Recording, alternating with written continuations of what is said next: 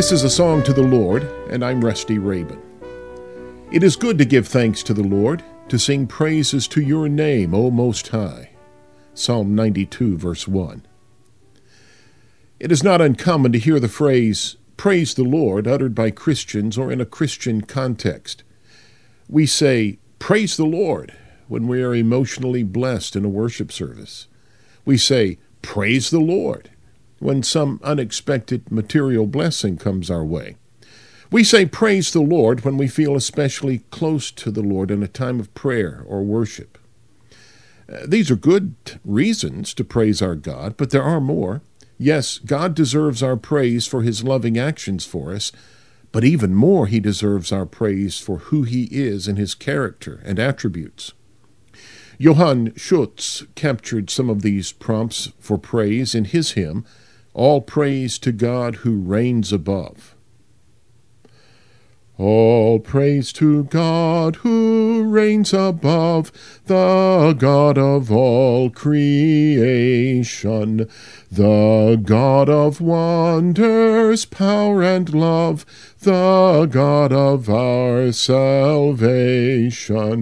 With healing balm my soul he fills, the God who every sorrow stills. To God all praise and glory. What God's almighty power hath made, his gracious mercy keepeth. By morning dawn or evening shade, his watchful eye ne'er sleepeth. Within the kingdom of his might, lo, all is just and all is right. To God all praise and glory. I cried to him in time of need, Lord God, oh, hear my calling. For death he gave me life indeed, and kept my feet from falling. For this my thanks shall endless be. Oh, thank him, thank our God with me. To God all praise and glory. The Lord forsaketh not his flock, his chosen generation.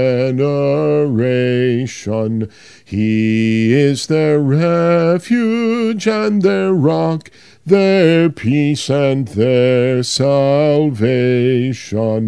As with a mother's tender hand, he leads his own, his chosen band. To God all praise and glory. Who is this God who is deserving of our highest praise? He is the God of creation. He is the God whose great love is seen in his gift of salvation. He is the healer of souls and the comforter of sorrows. He is the God whose mercy keeps us secure. He is the God of perfect justice and righteousness. He is the faithful God who never leaves nor forsakes his own. And what does our God do that deserves our highest praise? He calms our fears and brings peace to our storm-filled lives. He hears our every cry, picking us up when life has knocked us down. He is our refuge in trouble and our rock when circumstances toss us around. He has rescued us from the power of darkness and transferred us into the kingdom of his beloved Son. Colossians 1, verse 13.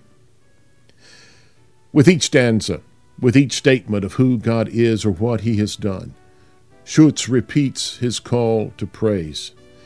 Let us join the chorus of saints of all time, the great cloud of witnesses spoken of in Hebrews 12, verse 1, in lifting our hearts and voices to answer the call of Johann Schutz. To God all praise and glory. This has been a song to the Lord. I'm Rusty Rabin.